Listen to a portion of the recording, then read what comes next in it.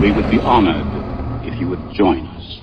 All right, everyone, welcome to another episode of Dungeon Crawlers, where we have one of my favorite guests on the show this evening, author, musician, and all-around good guy, Craig Nybo. So thanks for coming on. Craig's been on the show before. It's been a while. We've had him on before for his books. So if you go back to the back catalog, because we have over 700 episodes or something like that. Allied Zombies for Peace, Bieber's Finger, Shoot Your Friends, and a ton of other things.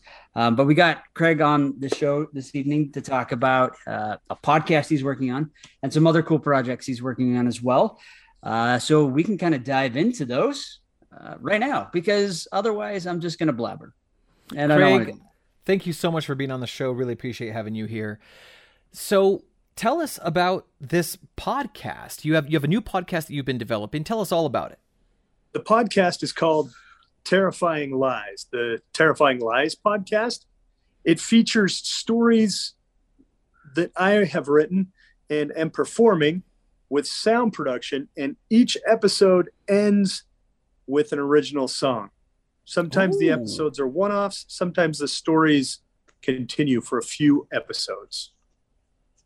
That is fascinating because, you are a Renaissance man. You are amongst the most consummate of nerds that have ever been on this show, in that you're an author, you're a musician, you're a creative, you're a showrunner.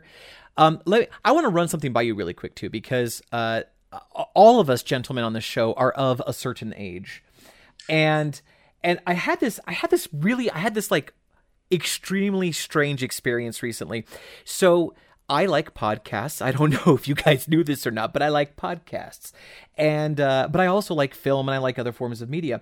In recent history, there was another podcast production house that came out with what they call, and I kid you not, an audio movie. Now this is stupid on so many levels, but only if you know that movie stands for moving pictures. Right? Yes, moving pictures. That's and you know what? It was interesting. Because what is the name of the? It's kind of an audio drama. Crap, I'm gonna have to find it now. Okay, but see, that's the point. You just said it. It's an audio drama. It's what we used to call a radio drama, right? The idea that through auditory signals, through Foley and through sound effects and through voice acting, you would do this whole thing where the listener would draw the pictures in their head, right? So it's graphic audio. It's graphic audio. So they do an audiobook, but their tagline is "It's a movie in your mind." Yeah. Okay. But see, to me, this is rebranding, but not with like the self-awareness of, yes, it used to be. It's not like they went from like Coke to New Coke to Classic Coke, right? It's almost like they reinvented a cappella music using instruments, right? Like they came at it like it's some new idea. And here's the thing that I'm getting at, okay? I just saw an ad recently when I was doom scrolling on some popular social media app. I saw an ad, and I am not joking. They're like, you've heard of podcasts and you've heard of audiobooks. Now there's visual audiobooks. And I'm like, that's a video. That's a movie. That's a series. You're not inventing anything new. So I'm going to back up for just a second. The reason I bring this up with you is because you put so much effort and focus into your production, where you've got music, you've got original songs at the end of every episode. I did not know that till you said it, and that is super cool to me as someone who is not nearly the level of an accomplished musician as you are. I dink around on things, and you're actually like the real deal. That takes so much effort and focus and time. So is your podcast a podcast, or would you classify it as something like an audio drama or radio drama, or does it have some sort of specification that would give it a more refined definition? It's a podcast. It's a podcast with serialized fiction, and it's an anthology podcast with a new story every other week, or a new story that runs for a few episodes. There's nothing special about it. You put on your earphones, you tune in. I try to get you in the mood with the soundtrack and the way that I try to perform the stories, try to get into them. So yeah, I'm trying to evoke emotions, but you can evoke emotions in a different way in the audio space than you can in the video space. And I find it just fun. I really enjoy doing it. You know, speaking of gentlemen of a certain age, back when we were young gentlemen, there were a lot of anthology TV shows, especially ones dealing with fantasy and science fiction. So, I mean, there's several out there. I don't want to bias my question by giving some examples, but if you had to compare this podcast to some of these anthology TV shows from back in the day, which one do you think comes closest? Or if it's not like anything there, which anthology shows would you say you drew inspiration from? I would say, well, I drew the name of the podcast from an anthology that I wrote several years ago called Terrifying Lies. And in Terrifying Lies, I was channeling Twilight Zone. Rod Serling is one of my favorite authors. He was so completely prolific, and I was channeling him even in the commentary that I wrote about the stories. So I would say it's close to Twilight Zone, maybe. And being men of a certain age, you're probably going to appreciate this, but I would also say Night Gallery. Have you all watched Night Gallery? Oh, yes. Right. Yes. Yeah. Yeah, I love anthology series. I like the way that you answered that question, because I was going to ask you the question, on a scale from Amazing Stories to Tales from the Crypt, where does your anthology fall? Yeah, you gotta go old school. Although my stuff can get edgier than Twilight Zone for certain. But even back in its day, in Rod Serling's day, a lot of his ideas and concepts were certainly ahead of their time. Most of the criticism that the Twilight Zone anthology received was because people weren't ready for it yet, although when they did the remake in the 80s, a lot of his stories were too tame. And they had to be pepped up a little bit. So if you're pushing the envelope a bit, I think you are following in the best tradition of anthologies. That is so true. And, you know, we're three guys who get together once a week and try to make a show work. And it's a lot of work. We have 9-to-5s, we have children, we have, families and such.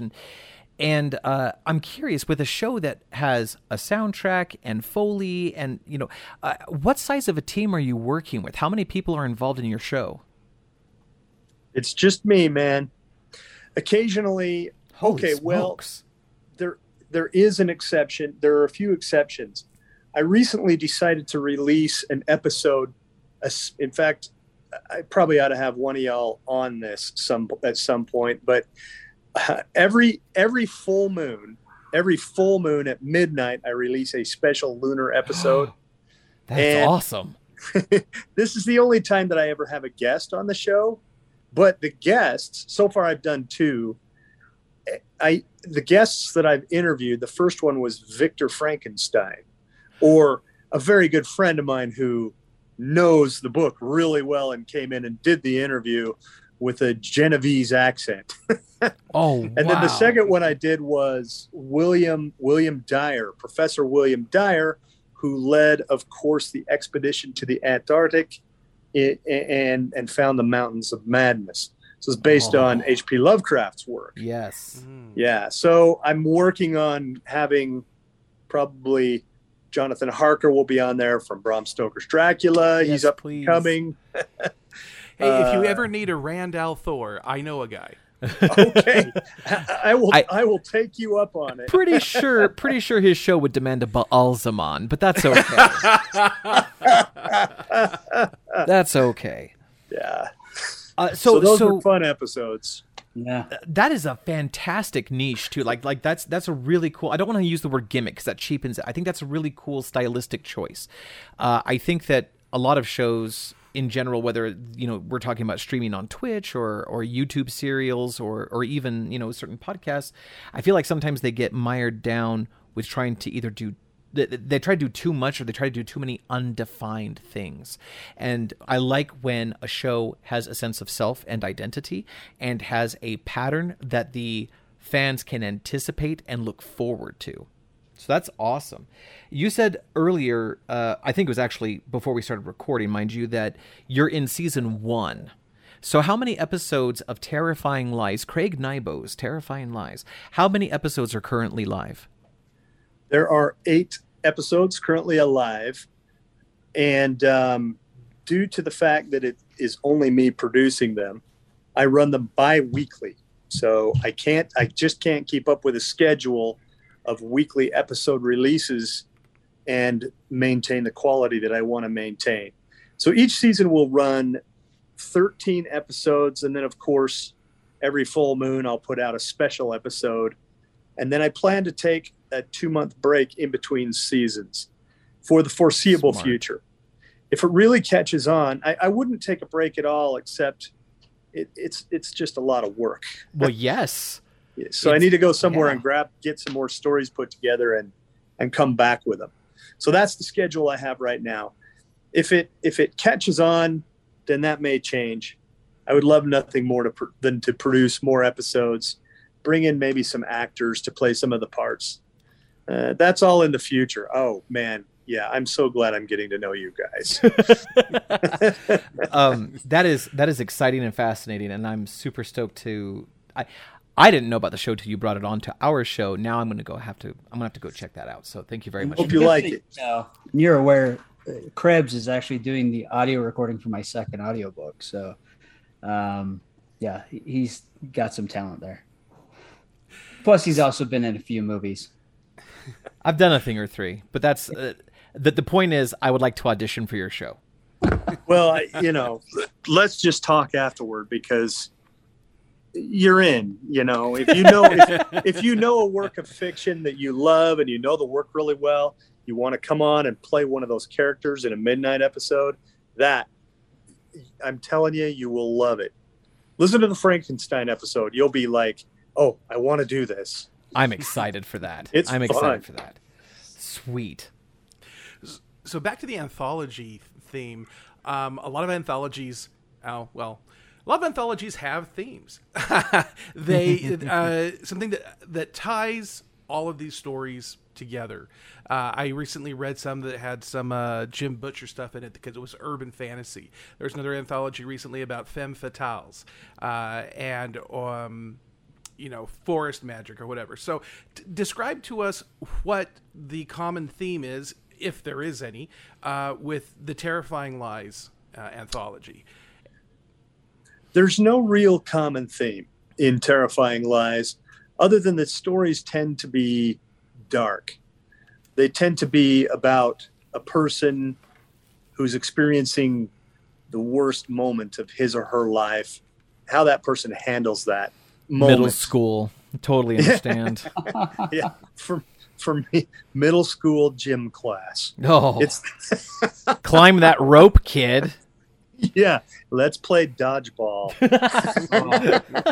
I hated dodgeball. I was always on the opposite team of the football players, and they hucked the ball so hard. And how about having the 2 jocks be the team captains and picking the team? It always ended with me standing there being the last guy, and one of the captains going, "We'll take Nybo." Yeah, that was me. And then I would walk him shame over and join these guys.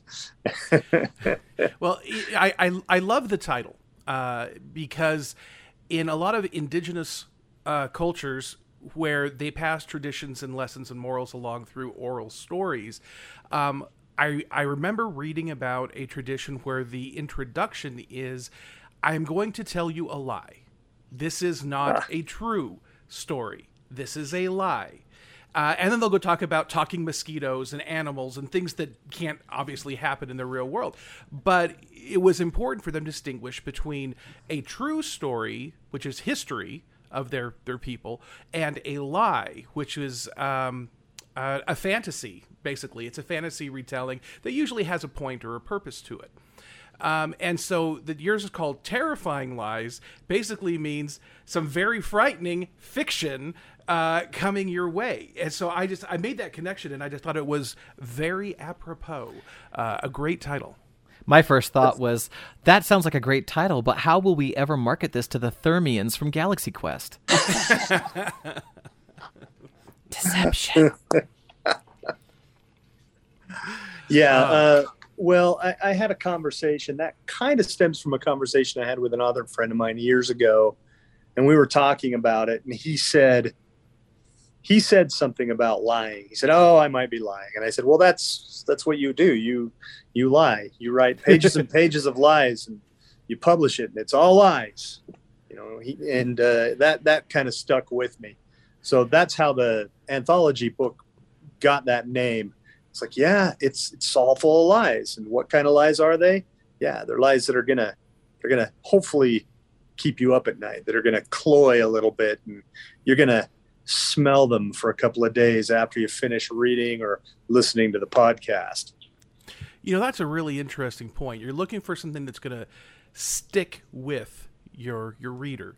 And I've read some stories that were dark and horrific, and it was more like, okay, I'm just going to get that out of my head because I don't want to keep it around. Then there are others that just had the oddest thing triggered me. And it bothers me to this day. Not like in a psychotic, neurotic way or anything. Just, I remember the way I felt. And I will never forget that story, because it disturbed me in a comfortable way. It disturbed me in a way that isn't going to bother me and keep me up at night, but it's going to leave a little mark on my psyche. So when you're writing these stories, how do you come up with these ideas? How do you recognize the idea when it comes to you of, this is the hook, this is the thing that's going to trigger my audience? And that's the old question, right? Where do the ideas come from? Maybe I'll talk about an idea that I'm crafting right now, if you don't mind, spoiler on something that I'm working on in my mind. This will be featured later, but the other day I was thinking about finding, this is terrible. This is terrible. But I was thinking about, if I was a little boy and I went down by the river after a washout and I found a body of another little boy. That image came to my mind. I don't know why, I don't know where it came from, but it stuck with me, and I thought more and more about it until these types of ideas, they unfold in your mind, and they take shape. So pretty soon I'm thinking, okay, well, the boy that he finds down by the river, what if it's his twin brother who died somehow as an infant, and his parents buried him down by the river and he's washing out. I'm like, oh, that's pretty scary. And then my twisted mind goes, okay, well, what if when he finds this boy, the boy is full grown and opens his eyes and talks to him? And then I'm thinking, okay, well, what if this boy who finds his brother down by the river, what if they're twins, right? And his twin is alive under the mud. Then I'm thinking, okay, well, what if they both came from abusive parents? And then I'm thinking, what if this boy found down by the river wants revenge on those abusive parents? These are the kinds of things that twist through my mind. And pretty soon, piece upon piece upon piece, I have a story in my head that I can't help but write. And that is the next story that I intend to write. Actually, it's going to deal with just this issue, with just this simple, just twisted image that came into my mind. Now, I don't think of myself as a twisted person. In fact, some of the times when I finish a story, it shocks me a little bit even. I'm like, whoa, that's pretty shocking. But it's scary and I like it, so I'm putting it out there. But I think everybody has an image like that occasionally that just pops into your mind. The difference is you start developing it, and it's almost involuntary. Well, I love this. I love this, peeling back the curtain and looking at the sausage making process. I remember a couple of years ago, Josh and I were Krebs and I were with we're talking to a female friend of ours that's also an author, and she had this YA series, and now she's into book 2, and she says, "Here's the synopsis. I've got to figure out where to go next. How do I one up my first book, and what do we do with that?" We said, well, what things do you need to have happen? And so Josh and I and her started brainstorming these different kind of conflicts, new characters that could be introduced in, and there were like a dozen different storylines. Most of them she goes, no, not that, but there were a couple of ideas in there. I think that's the way it goes most of the time, is that it's just you throw stuff at the wall, you see what sticks, and the fun part is the brainstorming. It's the what if. We could do this, we could do that. Here's a story beat here. Do we want to head this direction? And so hearing you talk that out and say, here's all variations on the theme. Right. That, I think, is the exciting part of any creative venture. Germinating this idea and then putting flesh on it. Right. And I don't know if you'll agree with me on this, but as Matai was describing, like, I have this feeling that the stories that we tend to tell, the stories that we write, that we put on podcasts, that we make into movies, these stories are already living entities. They just haven't been spoken into reality yet. They haven't been given form, but they are their own. I'm not sentience is not quite right, but it borders that, because just like as Matai was describing, as you hear things, you have a sense for it that fits, that doesn't fit. And it's almost like the story is telling you, yes, that's part of me. No, that's not. Or, and I ask certain questions of authors because of this reason. There are some times where, as an author or as a storyteller, you know the story has to take a certain turn. It has to go a certain direction, even though it will cost you to do that. It costs a character that you love, or it takes the story in a direction you don't want to go, but the story has to go that way. Do you agree with that sort of like perspective? Do you have a different perspective? I do agree with that. In a sense that stories tend to craft themselves. They don't really craft themselves. The author crafts them. The mind crafts them, but they do feel that way. And sometimes if you have a problem with a story that you're working on, I don't know how to get from C to D in this story, but I really like C and I really like D. If you just let that stew and you walk around with it and you just live your life, one day the synapse fires and that gap is covered for you. So I experience that all the time. But in my case, I tend to almost become so fascinated with a story developing. It does feel like I'm a bit of a bystander sometimes, but sometimes I become so fascinated with it that I become distracted. I can't not think about it. It's in my mind all the time. I have to force it away in order to do things like get work done, because it occupies a large space in my mind if it's a big enough story. If it's something that I'm excited about. I think there are times where the author is the creator and other times the author is the conduit. And but I totally agree with you. Like these stories don't exist without us. I totally get that. But there definitely feels like there's some sort of resonance, some sort of truthiness to whether something belongs to a story or not. That is definitely true. Yeah. Resonance is a good word, because you throw the right ingredient into the story and suddenly it sings. Suddenly you have something and you know you do. Oh, I can't wait to write this so that I can have that happen. So resonance is it. I mean, they have their frequencies, and each aspect of the story has its own frequency. And you ring the right tone and that frequency is going to vibrate. All right. I mean, now all this talk of frequency and vibrate, it's it. Authors are just giant antennas. And we're pulling in the multiverse. That's it. That's it. We've been in the multiverse the whole time. Yeah. We're just sucking in stories from other realms. I don't know. It could be that simple. Yeah. No, I mean, this is one of the great things is with writing. Like you said, you just have an idea, you grab a hold of it, and it just starts rolling and developing. And it's always something from a simple idea and this massive story develops and comes out. And, a lot of these stories that, Craig has written, like Allied Zombies for Peace, is fantastic and set during, it was a civil rights. Yeah, march, it was a parade, 1968 Veterans Day parade, November 19th,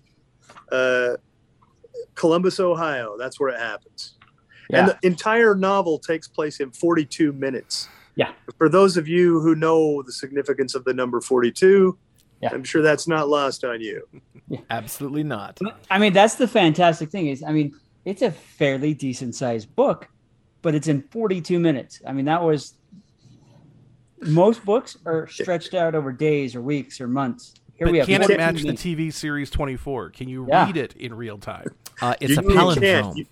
You cannot read it in real time. Well, unless if you're some speed reader maybe, but yeah, it's that was my first novel actually. If you get that novel, I have not revised it, and due to it being my first novel, I think you might enjoy it, but it's self-published, so there may be a few goofs in there, minor goofs. I hope you can forgive me. Book. It's a fantastic book.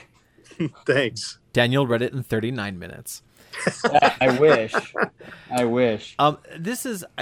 So this is our first time meeting, Craig. You and me, this is our first time getting to know each other. And again, it was your first novel, and I've never heard of a book that was very precise with its minute to minute telling of its story. The story takes place in its world in 42 minutes. That's pretty awesome. You have this great sense of identity for finding mechanisms that make storytelling interesting, which is why I want to move on to a new topic. You just finished up a Kickstarter for a musical. Yeah. Tell us about that. Tell us about this musical. What's it called? What's it about? How'd it go? Well, the Kickstarter just finished up. It barely funded. It didn't do great, but that's okay. If it crossed the finish line, it crossed the finish line. Right. The musical is called Tesla v. Cthulhu. And it is interesting. How do I sum it up? It's Elon Musk versus Twitter. Yeah. No, go ahead. I'm sorry. Go ahead.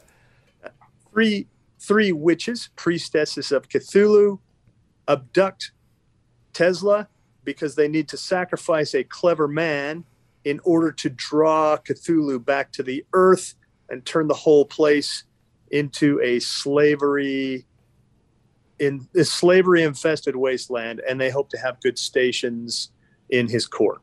That's the story. And kind of like Allied Zombies for Peace, the whole thing takes place just in a couple of hours, actually. It's pretty fast. And so the Kickstarter just wrapped on that. Yeah. And you did get funded. So what does that mean in terms of turnaround and timeline for production? I'm planning to produce, well, according to the Kickstarter, I need to produce now. There's going to be it's going to be available on vinyl for sure. It's going to be available on CDs for those of you who know what CDs are. That's where we store MP3s. Right, MP3s. I'm also going to record, and I haven't done this yet. I have written the entire screenplay and the score, at least the score for the vocal parts. If I handed somebody the minus tracks and the script, they could perform this on stage right now. I mean, it's that finished. Oh, wow. Yeah. So I need to pull a cast in and do a dramatic recording of the dialogue parts of it. But the music is finished, minus I need to get a couple of other singers in the studio to sing just a couple of little parts of it. But the musical is finished. So then what I'm going to do is I'm going to release the musical with just the music. That's going on vinyl and CDs. I'm just going to release a digital version of the entire dramatization. And I'm not putting the entire dramatization on the CDs because it becomes laborious to listen to. The band I'm in, we actually did another musical and we released it that way. And it is a little difficult to listen to all that. I find myself skipping and just listening to the songs.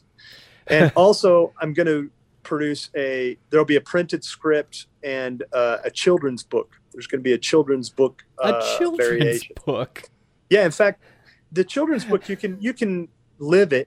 If you go to the Kickstarter, you can watch the video, and the video is all the artwork out of the children's book. Yeah. And I narrate the children's book with original music.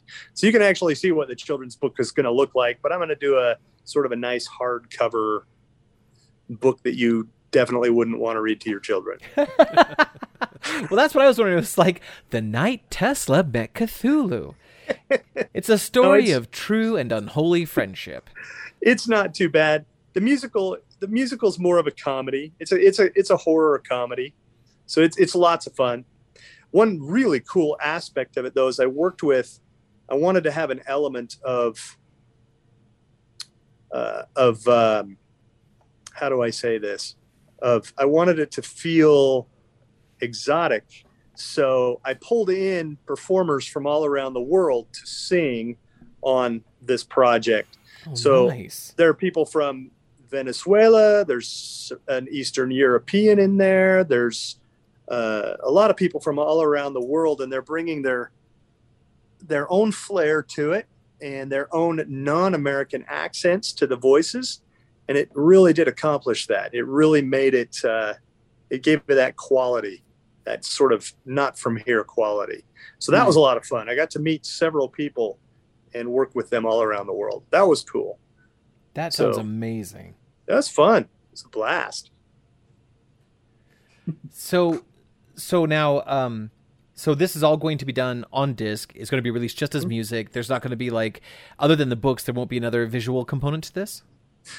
Well, I wish I could. If the Kickstarter would have, if I had mopped the floor with the Kickstarter, I probably would have launched another Kickstarter to produce it into a movie. But that doesn't look like it's going to happen. But there will. I think you mean video podcast. Yeah, Thank video. you. Yeah, I would have made it into a video podcast. So it's just going to be a radio drama at this point. So at this point, that's what it's going to be. But that's all right. I'm moving on to my next project, and I don't get hung up on projects of the past. However, I am really proud of this one. It's fully orchestrated. I think it sounds good. I think people are going to enjoy it. At a certain point, I might release it as part of Terrifying Lies. Were you the sole composer on the music on this, or did you have some help with the composition? I was the sole composer.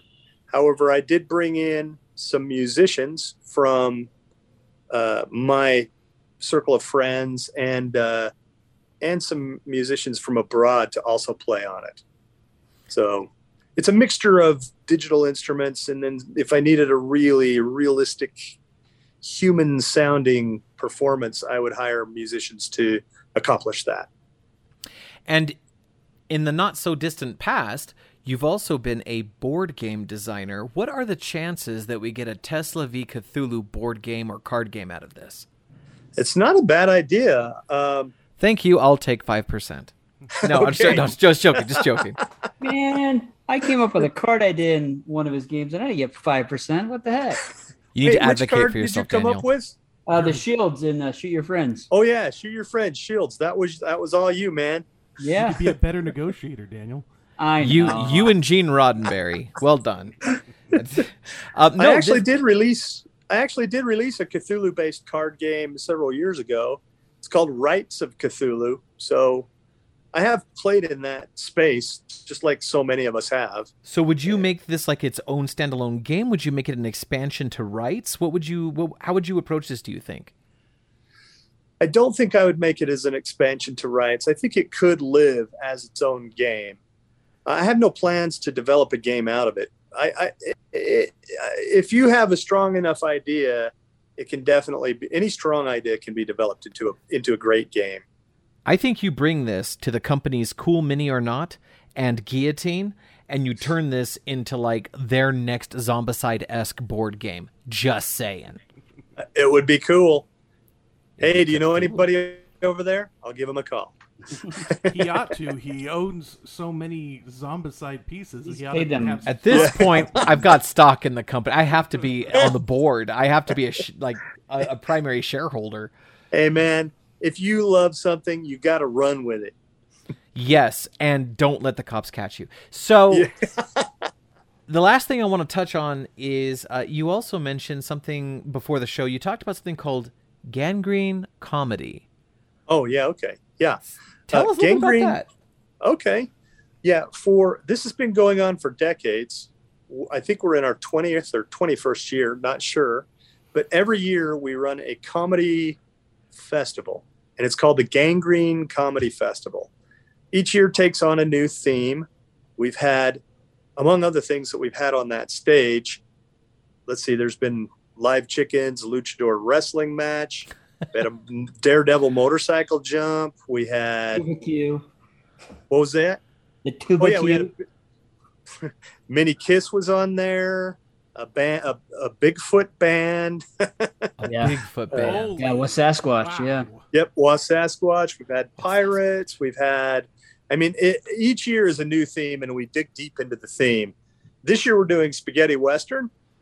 So, Good, the Bad, and the Ugly. Ennio Morricone. Please tell me literally spaghetti. I need this to happen at some point. Well, check out the artwork. I think the catchphrase is a fistful of a few noodles more, I think is what it is. Oh, that's fantastic. I just have visions of two flying spaghetti monsters standing at the opposite ends of the street waiting for high noon. And now we're back to Cthulhu. Yep. Everything leads there. But we put together a 20-piece spaghetti western orchestra that's going to play the show with about an hour of music. We have some improv guys that are coming. Quick Wits is the name of the group. They're hilarious. And our first ever comedy poetry slam is going to happen on stage. Oh, man. Yeah, it's going to be great. This sounds And amazing. It's so fun. A couple of short films, since at one point this comedy festival used to be a film festival. But over the years, it's just migrated into this. It's more alive. People don't even show up for the films anymore. They haven't for years. Hurts my filmmaker's heart, but that's okay. I'm a filmmaker too. Yeah. I imagine you are. I'm not surprised anymore.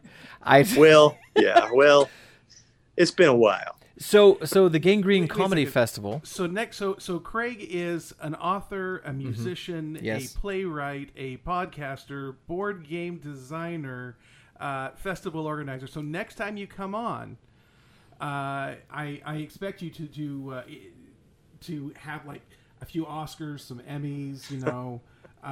You need to have your architect. You're gonna have to license. EGOT this now. You're gonna have to. You gonna have to all four. Yeah. I cannot throw or catch a football. Yet. And now you're the most consummate of nerds. Like, this is great. You might be the king. Really. I'm not sure. Really, all of those things you listed are kind of the same thing in a way, and it all amounts to me. It just amounts to messing around. I just like to mess around, so that's what it is. Classic Craig Nybo mess around. Yeah, there you go. I actually wanted to ask about that. I was looking for a good point in the podcast, and I guess this is it. So you're obviously a man that's got a lot of interests. There is something I've noticed between the creatives who make something of their interest and who use their talents, and those who keep it to themselves or just don't even take the chance. There's that moment of decision, that defining moment where you said, hey, I'm going to make something and show other people. I'm going to show a lot of other people, and I'll see if they want to pay me money for it, or publish it out there in some form, be it YouTube or a podcast platform or whatever. What was it for you? And do you remember what age you were at when you had that moment where I'm going to take my interest and my talent and I'm going to produce something for other people to see? Probably, I would say it goes back to, I would say, junior high or high school when we borrowed my dad's video camera and went out and made a whole bunch of bad horror films. Heck yes. It's a good start, and a lot of people have started that way. Yeah, great films like Bloodstain and Bloodstain 2. I don't even know if they exist anymore. But every creative person who does anything that's worth watching or listening to, most likely they have a closet full of crappy stuff like that they've made in their past, because that's all the stuff that you hone your craft on and you hone your passion on. And you can't come right out of the gates and expect to be this polished miracle. It just doesn't happen. But by the same token, you can't just create in a box and not share it. Otherwise, what's the point of creating it all? So I am always encouraging people to share what they create, to at least show it to me, because I want to see it, and I get it. You know, if it's not polished, it's the raw creativity. It's that aspect of things that I really enjoy.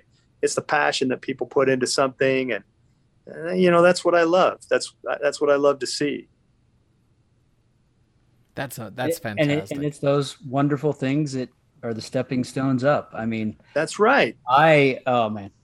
We made so many horrible movies in high school. The Deodorant of Armageddon. I mean, come on. The Deodorant of Under Armageddon. Thank you very much. We gotta have a night where we drag all that crud out and watch it together. That would be oh my fun. God. I was the space monster, and I was wrapped up in plaid. It was my old plaid shirt from the 90s. Were you set to ludicrous speed? Well, so my buddy had this. He had an accent wall, and it looked like you were on the moon. You saw the Earth behind, and so we used the eggshell foam and built up the rock and everything, so it looked like we were on the moon. And I just pulled it up, and I'm sitting here talking to this other guy who has a old World War II gas mask on. That's his space outfit. All you need, and a raincoat, a yellow raincoat. And he's bargaining with me, this monster, to get the Deodorant of Armageddon to save the world. It was horrible. No, Dan. Still a better love story than Twilight. That's not horrible. That's every single kind of awesome that exists all put together. That's what that is. All right. I may have to write the story up now. No. You need to leave it in its like untouched form. I don't even know if we have it. I don't know if we even kept that. Do not George Lucas this one. Yeah. You know, Krebs has got a couple of videos that I haven't seen in a long time. One was the life cycle of a refrigerator light bulb. Yes, yep. Which I love. The other one is Grandmaster White Tiger. Grandmaster White Tiger. Are you a martial artist? No.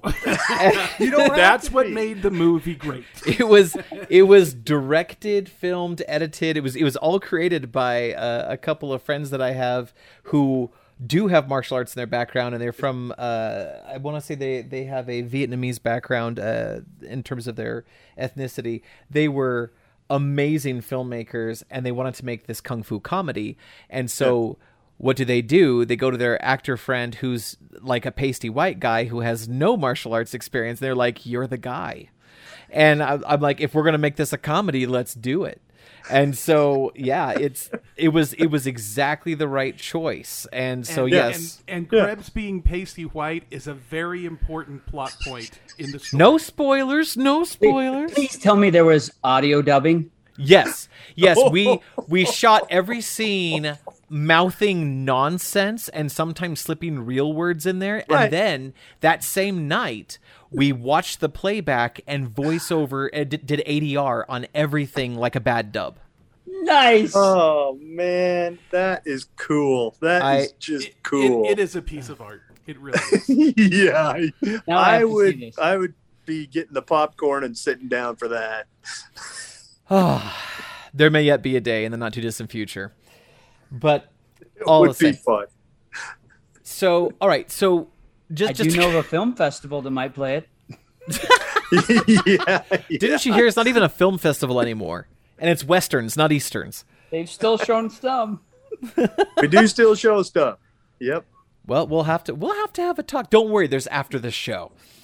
Okay. So just to kind of put a bow on it, the Gangrene Comedy Festival that once did films and might do it again, maybe, we don't know. When does the Gangrene Comedy Festival happen? It's September 9th, Friday, September 9th, 7 p.m., Layton, Utah, at the Ed Kennelly Amphitheater. Will any of this be streamed live on Twitch or YouTube? Can this be joined virtually? We don't stream anything. We like people to be in the seats. We do film the show, and later we do put out some highlights. In fact, you can jump on. The name of the band I'm in is called the Rust Monster Band. You can jump on the Rust Monster Band YouTube channel, and you can catch some clips of some of the stuff that's been done there, and Awesome. it's pretty fun. That is fantastic. Yeah, it's a blast. Craig, thank you so much for being on the show tonight. I'm super duper excited. I'm a horror fan, and I am so excited to check out Terrifying Lies, your podcast. I want to listen to all 8 episodes, and I am horrifyingly interested in what Tesla versus Cthulhu the musical sounds like. So I'm definitely checking these out. Thank you so much for being here. It was a pleasure getting to meet you, sir. You bet. And what an honor it is for me to meet you guys. Thank you so much. All right. So real quickly, where can the listeners find these podcast episodes? You can find the Terrifying Lies podcast on whatever podcast player you're using, most likely. It's available through Apple Podcasts or Spotify, Amazon Music. So you can pretty much find it. You can find it pretty easy out there. I'm finding it right now. Yeah, just dial it up. You can also listen to some of the episodes are available even on YouTube, on the Craig Nybo YouTube channel. So you can listen to them there. Yep, that's Craig it. Nybo's Terrifying Lies. Yep. That's And it. subscribed.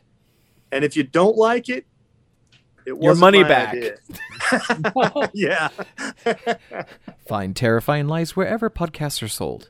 All right. That's So right. before we take off, are we going to have a lightning round? Oh my gosh, it's been so long. Craig, I am so sorry. I should have prepped you for this before the show, and even I forgot, and it's my thing. Thank you, Daniel. That was awesome.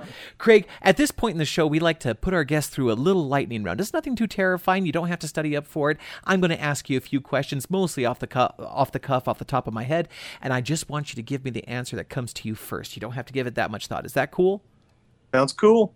Awesome. Here we go. Ready? Yes. What's your favorite color? Blue.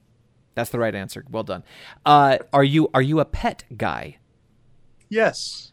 Dogs, cats, birds, or other? One cat at a time. That's a good enough answer for me, too. What's your favorite food? Red meat. The blood of your victims. That's cool. All right. And finally, what is your stance on the 1983 sci-fi fantasy film Krull?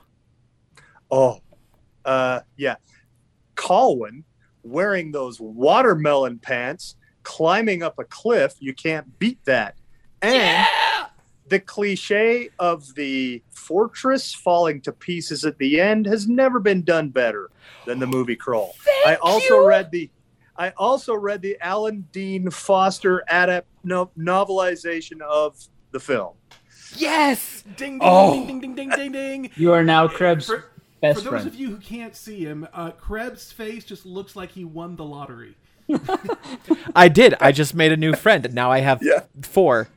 But Do you own a glaive? I wish I owned a. Okay. Oh no, I have a glaive enamel pin. Okay, That- that's So I have pretty- that. And for the 4th of July, my sister got some of those like glow, not sticks, but like the things that become like necklaces, the glow tubes, you know.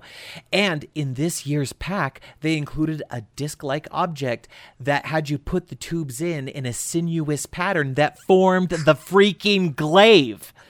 that's awesome. You know, you cannot reach into molten lava unless you're reaching for a glaive. Yes. Okay. So we're not going to get into it right now, but the point is, I'm an enormous Kroll fan. I'm working behind the scenes on a docuseries. My brother, my sister, and I are working. We have been slowly creating a treatment of Kroll theory for a trilogy and a reboot. Kroll, I think Kroll is one of the most underappreciated IPs of all time. I love it. Did you, just out of curiosity, did you see it in theaters? Yes, I did. Oh, because we are men of a certain age. Yep, first release at the Kaysville Theater, actually. Holy moly, 1983. July 27th, 1983. You'll have to pardon me. No, 29th. I looked it up today. I'm not that I looked it tuned up into today. the details, but I'm pretty sharp on my Kroll stuff. July 29th, which means, Daniel, we have to have an anniversary episode again. I think we need to have this happen. It's going to happen. There it is. There it is. A 3D print design, and I can 3D print it. Yes, I think that. So, in other words, you know what you're getting me for Christmas. Anyway, Craig, thank you once again for being on the show. You're a super swell guy. Thank you for being a Kroll fan. There is a future for you and me on this podcast. Thanks a lot. Yes. Okay, folks, check out Terrifying Lies because it will terrify you. It's great storytelling at its best. Check out Craig's other stuff, his books. If they're wonderful. I have a huge collection of them myself. They actually sit up on my shelf with other awesome names, but I won't say them because we're talking about Craig, and he's just as awesome. Games are fantastic. The Gangrene Comedy Festival is amazing as long as it doesn't rain. And it's tons of fun. I've been there multiple years now. It is outdoors. They give it their all.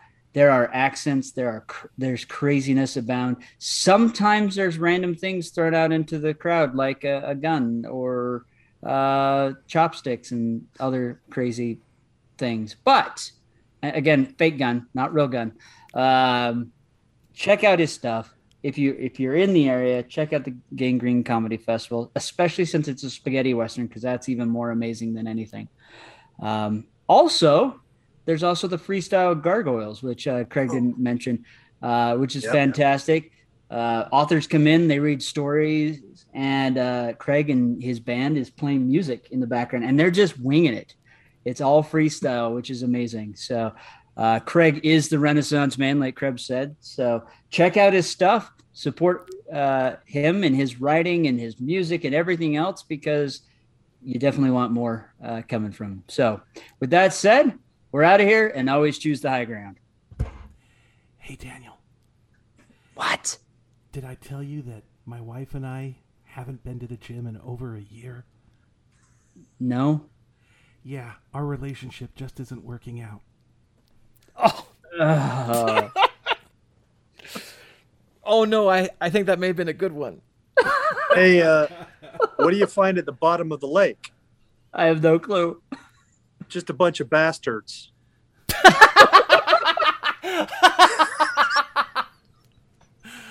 All right, I'll add that joke to my database. Oh my gosh, that was awesome. My gosh. All right, guys. Well, whether you're telling terrifying lies or whatever the heck this just was, always remember to be epic and don't suck. Remember, the Force will be with you always.